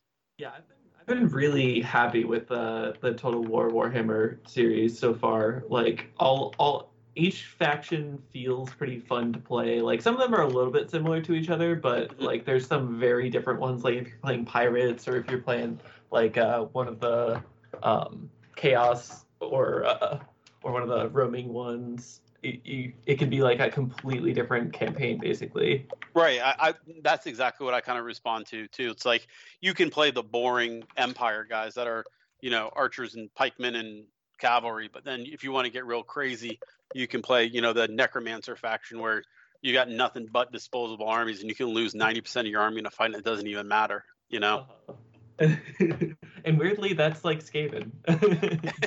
just throw more rats at the problem. You sometimes actually win by losing more. So. Yeah. Oh, let me just build an underground nuke. It'll be fine. Yeah, You can do that? Yeah. Yeah. The Skaven is a really weird faction to play. I'm not good at them.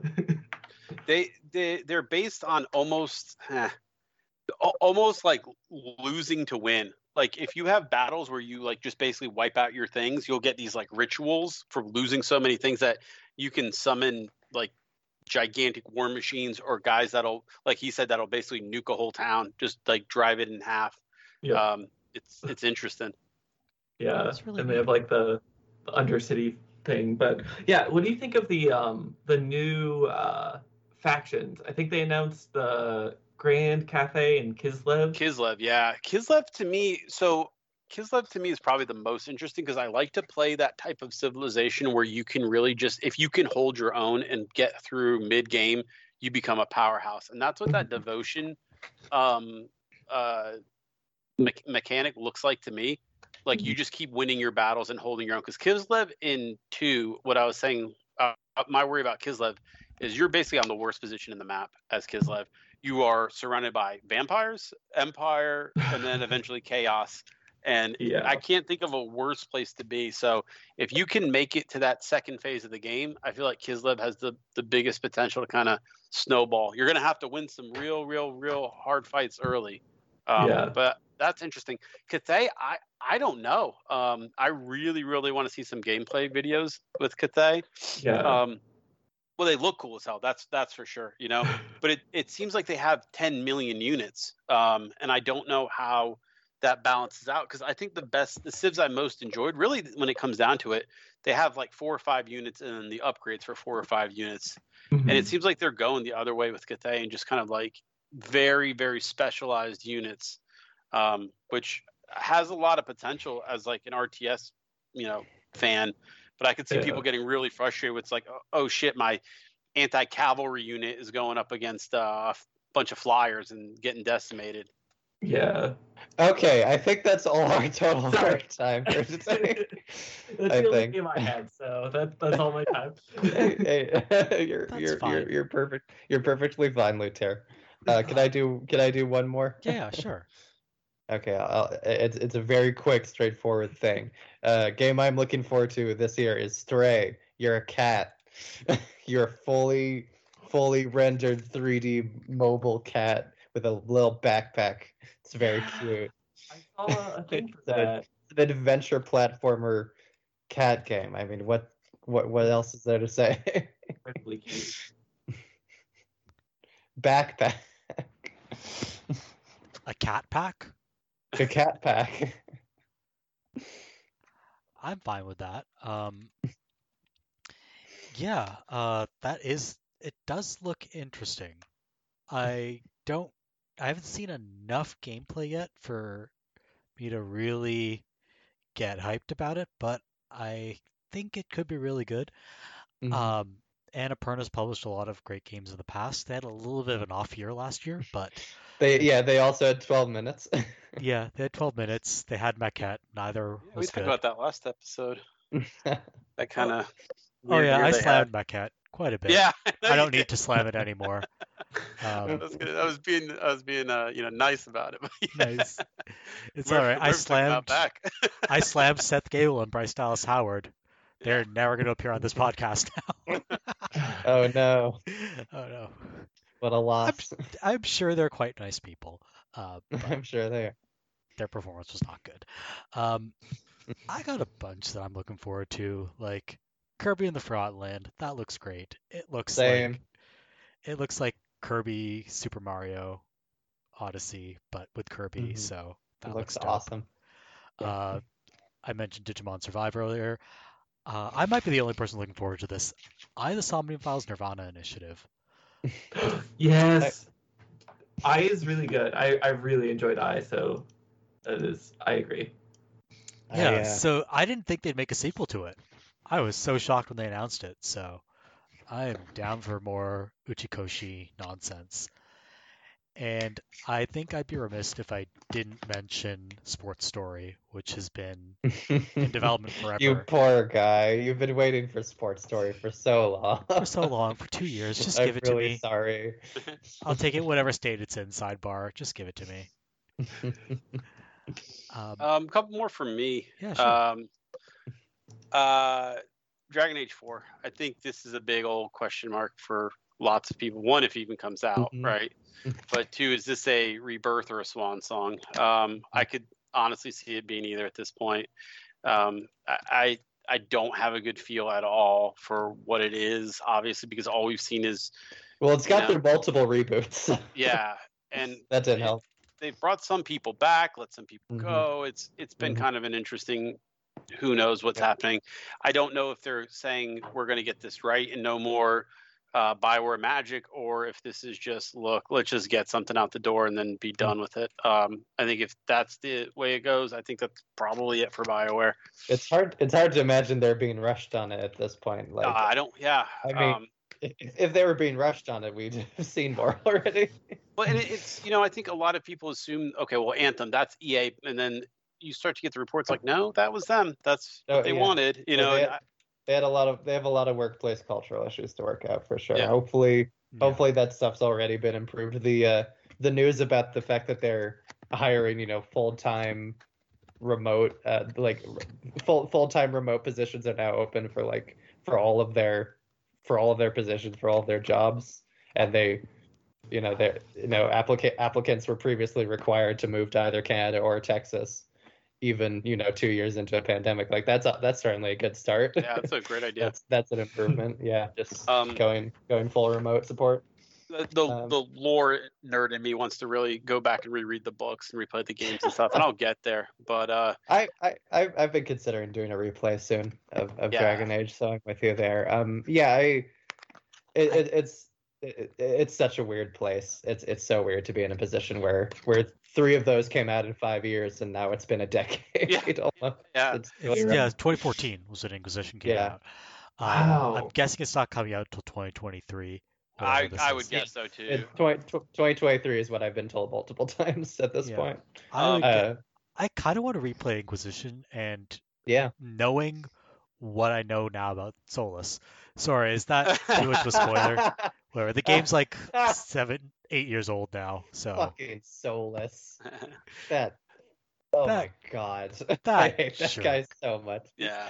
Trespasser was a wide open DLC. That was pretty good. Yeah. I think that, like, because I put DA4 and Starfield on here, and both of those to me are like, if they see this year, cool. If not, I mean, I really doubt they're going to. But sure. Starfield, I think, has a lot of potential. I think people are going to be looking for that, but I don't think either are really locked in. I don't know about Metroid Prime. I have no clue. What is going on with that? I can say things about Metroid Prime. Sure. What's going on with that? I think you're going to see a trailer from Prime 4 this year. I don't think it'll come out this year, but I think it could be announced. It's been, by all accounts, it's been making very good progress since it got rebooted. It's just COVID mostly that extended it further. They really didn't want to be preemptive with it twice, like how that they announced it like right when it started development the first time. Right. Yeah, that they learned that lesson already. But no, from what I've heard, Prime 4 is going okay, and once they have that re-release of the original Metroid Prime announced this year, I think the marketing of those two will be intertwined a bit. Yeah, the two other ones I had, Marvel XCOM. Oh yeah, Midnight Suns. Midnight Suns. Yeah, I don't know. The name is kind of. Well, that was a real group. Yeah. The Midnight Suns with the No was a '90s team, and then they changed it to a U to make it gender neutral. Yeah, I mean it's. I hope it's good. I mean, I'm interested. I'm definitely intrigued in it. It's weird that it's so card based, but that's what I would say too. But the fact that it also has like social link stuff, like so it's ambitious. It's gonna be like tactical RPG Persona, but with Marvel characters. Yes. Yeah. Pretty much. Okay, so I guess that makes it Fire Emblem. Yeah. No, it's very. it's very just Marvel Fire Emblem. All right, I'm down.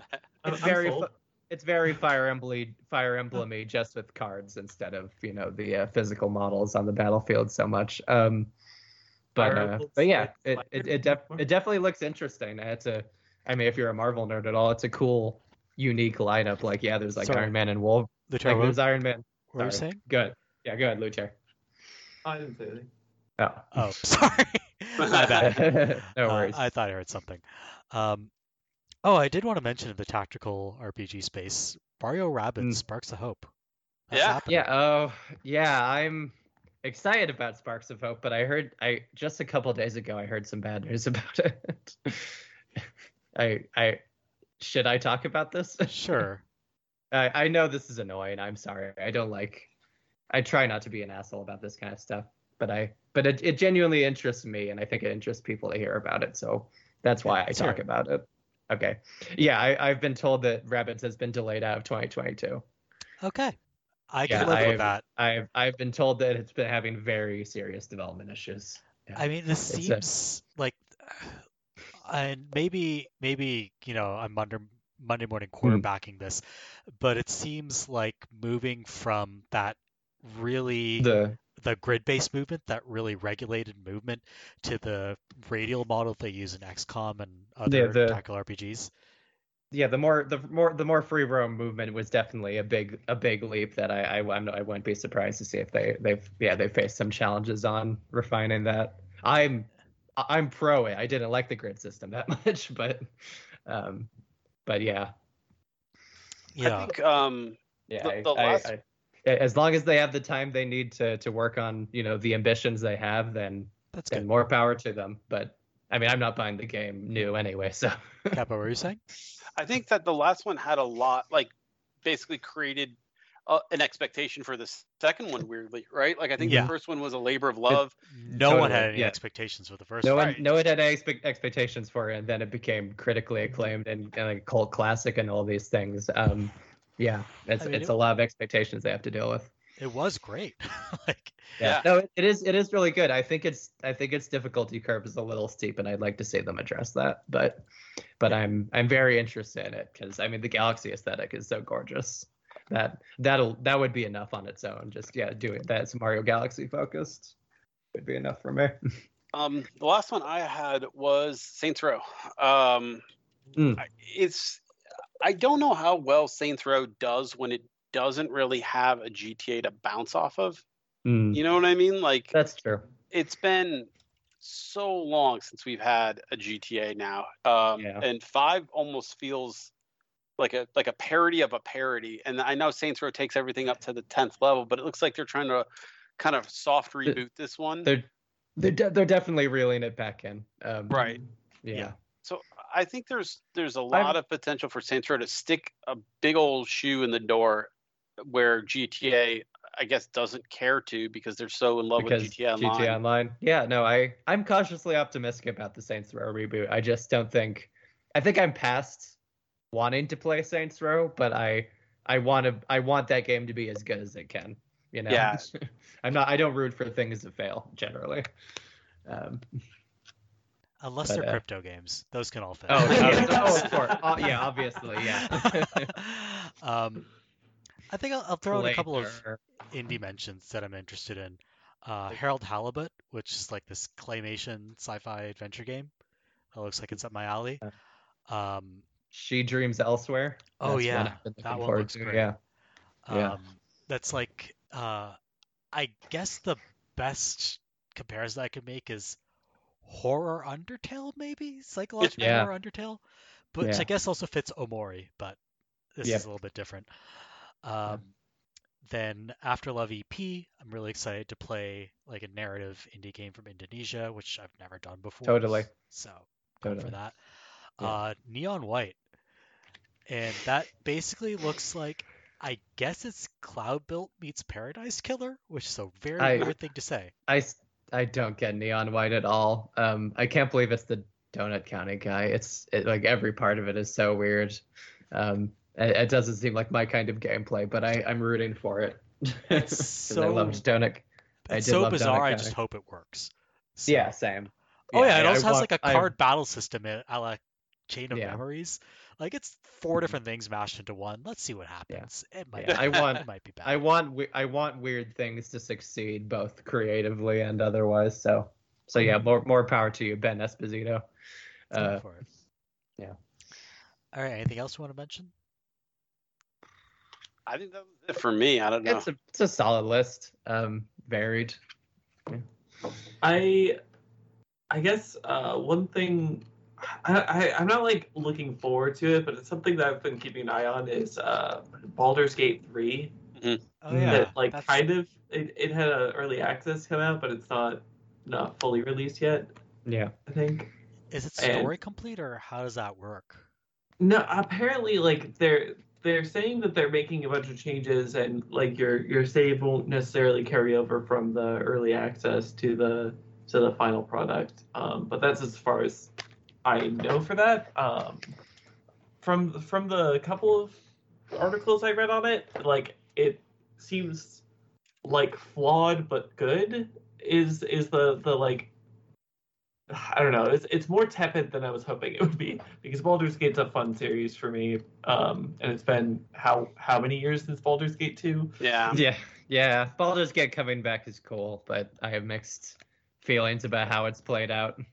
Yeah, I love the studio doing it. It's just there's been like revolution after revolution in the past, even like 5 years when it comes to that space. That like I think you've either like ground down the people who are gonna really be into it, or you've like, I don't know how many new people are getting excited for those types of games, like people who didn't go through the first 5, 6, 7 whatever games. So I don't know.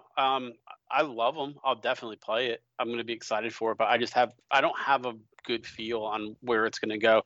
A lot of what made their other games successful is the kind of the humor, and Baldur's Gate always feels a little, I don't know, over the top D&D, like very mired in super seriousness. So,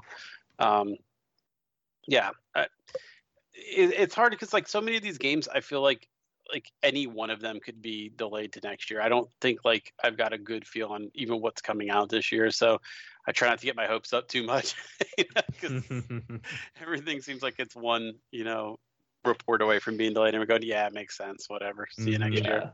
Yeah. I think this will be I think this year will be a little better on that front.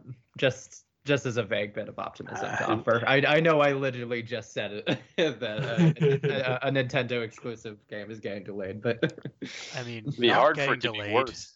A Nintendo exclusive game has come out in 5 days. Pokemon Legends Arceus. Hell yeah! I was moderately interested in that game, and then everything that leaked about it made me so much more interested in it. Because that's really interesting that people are so much more enthusiastic about the leaks than what they've actually shown off. Because that 13-minute gameplay video looked dire. So I think Game Freak has been very conservative with their marketing campaigns recently, and I don't think that's inherently a bad thing. But it often means like hiding the most exciting stuff, the most interesting stuff. Granted, in this case, I skipped a lot of the marketing, so I didn't watch that 13-minute video. I was like, well, I'm probably buying this at launch, so makes sense. So I don't need to watch it. But yeah. All right. Guys, just hoping, just in general, just to get like, I know it's been a crazy year, obviously for everyone, but just hoping to get more like a good feel of like it sounds weird to like crave the marketing cycle, but it feels like it's been like in such a crazy state lately, where I don't get a good feel for like what's coming out when even. So like if you get excited or, okay, I'm going to save up, I'm going to purchase this or whatever. Like I don't know. Are you hoping for a like demos are failing on the E3 stage, nature is healing kind of moment? Yeah. Yeah. Well, people being like, here it comes, get ready, get excited, and then They pulled out of their conference hall reservation before Omicron was even discovered. E3 situation's way worse than I was expecting. Yeah, so like we don't get an E3. It feels like we even getting like the equivalent of like the Sony days, the Microsoft days. Those have been getting canceled. It's I like the directs. I think Microsoft and Sony have gotten better at it. Initially, they were bad at it, and now they're much better at it. So if we're getting direct shows now instead of stage shows, I'm gonna miss some of that pomp and pageantry because it's funny to me. Yeah. And I laugh when it fails. But and it kind of is honestly convenient as someone who doesn't have like an ear to the door of the industry to just have one like weekend where people are like, okay, this is all the stuff that got announced. Yeah, absolutely. Instead of like spread out over months where I can miss a bunch of stuff and there's like, they said that. There's a great service for that where you can have all of your relevant game news compiled in one easy place called Game News Roundup, published every at the start of the month. Oh, I thought you were going to say the Avocado Games Cast. We're not a source for anything. Near that in depth. We've told so many lies here. Most unintentional, some on purpose, like little lies like Randy Pitchford is our best friend, things like that. Friend of the show. Friend of the podcast. Friend of the podcast, yeah, for sure. Yeah. I think that's been a great roundup of predictions and stuff that's coming up in 2022. So if you'd like to keep up to date with us, you know where to find us. We have a website, avocadogamescast.wordpress.com. Every episode's there. There's a link dump. There are fact checks. There are links to cool things that you can read about. There's funny images that I make using screenshots for all of the episodes. I made them all in Paint 3D and MS Paint, so... Yeah. You upgraded to Windows 11 yet?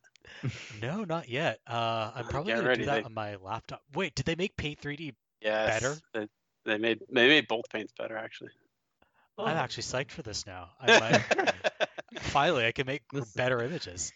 This is the actual biggest development of this recording. Yeah, for sure. This is my game of the year right here. You can also subscribe to us. Windows 11. Windows 11 Game of the Year. Right now, my Game of the Year is Wordle.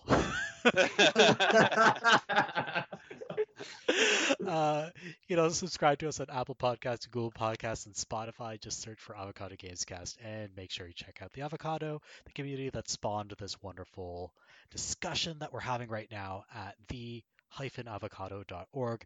If you actually type out the word hyphen, God help you. I mean, you're adorable, but God help you. It's good to be back. Yeah, it is great to do this again in like a bigger forum than what we'd been doing before, which was like just the two of us. Just the two of us. We can make it if we try. I don't remember the tune of that song. I apologize. Building castles in the sky. Who's saying that, and whom do I have to apologize to? Don't remember. So simply apologize to the world. Music in general. Yeah. I'm not bad at singing. It's a remix. Yeah. It's the version you never heard. I think I have to apologize to Bill Withers and Grover Washington Jr. Yep. Okay. We'll look up exactly whom I have to apologize to for the link dump. It'll be in the link dump. Check the link dump. Thank you for being here, and thank you for listening, and we'll see you next time.